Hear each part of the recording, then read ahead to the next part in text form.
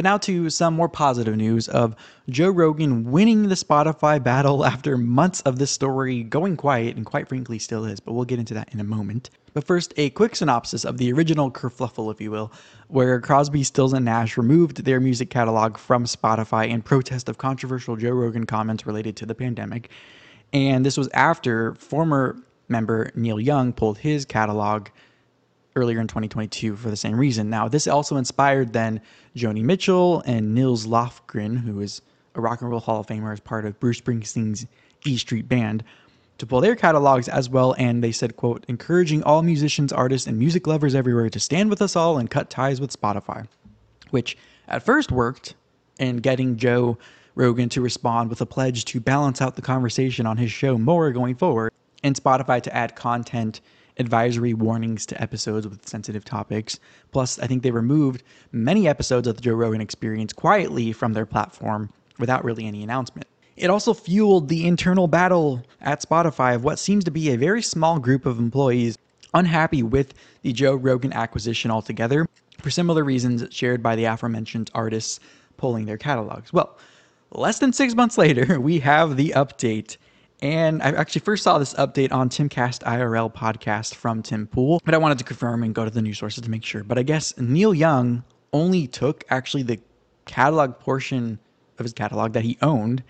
And this update where everything is going back onto the Spotify platform from Crosby, Stills, and Nash also was coupled with them saying for a month at least they will donate the proceeds to COVID-19 charities.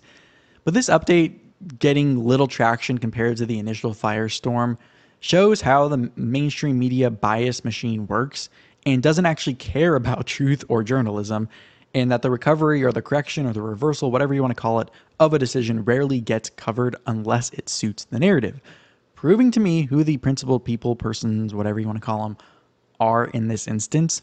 And like I said, I saw Tim Pool's coverage of this and then the People magazine report on it after Billboard had done so. However, the original claim that spurred the boycott was a really vague statement on reasoning for it and didn't really specify the quote-unquote lies and misinformation that they said Joe was spouting.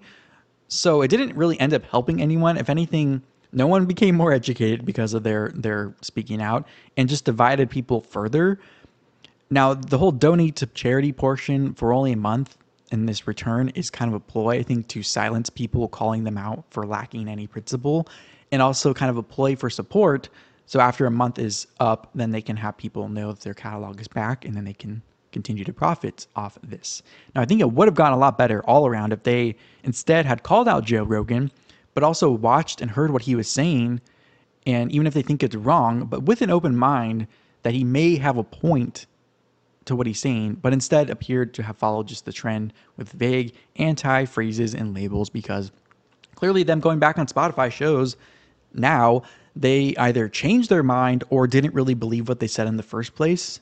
Also, though, it could be the move didn't spark as much action as they wanted, and they didn't want to take the L, if you will, until things had simmered down. Plus, maybe they weren't too happy about their loss in profit from Spotify playing their music, or whoever else is influenced or impacted by that move. I will say, though, this has piqued my interest to release my unreleased video on the original blow up of this entire scandal months ago to my member community plus subscribers on YouTube, with a little bit of a reflection added now that there's this update and kind of some hindsight and some 2020 looking back on this whole thing. So stay tuned for that if you are a member. But until then, to see similar videos to this story or the full broadcast where this segment was taken from, make sure to tap or click the playlist or video on the screen on YouTube, or click around the channel wherever you are tuning in from. And with that said, thank you so much for having me in your online life.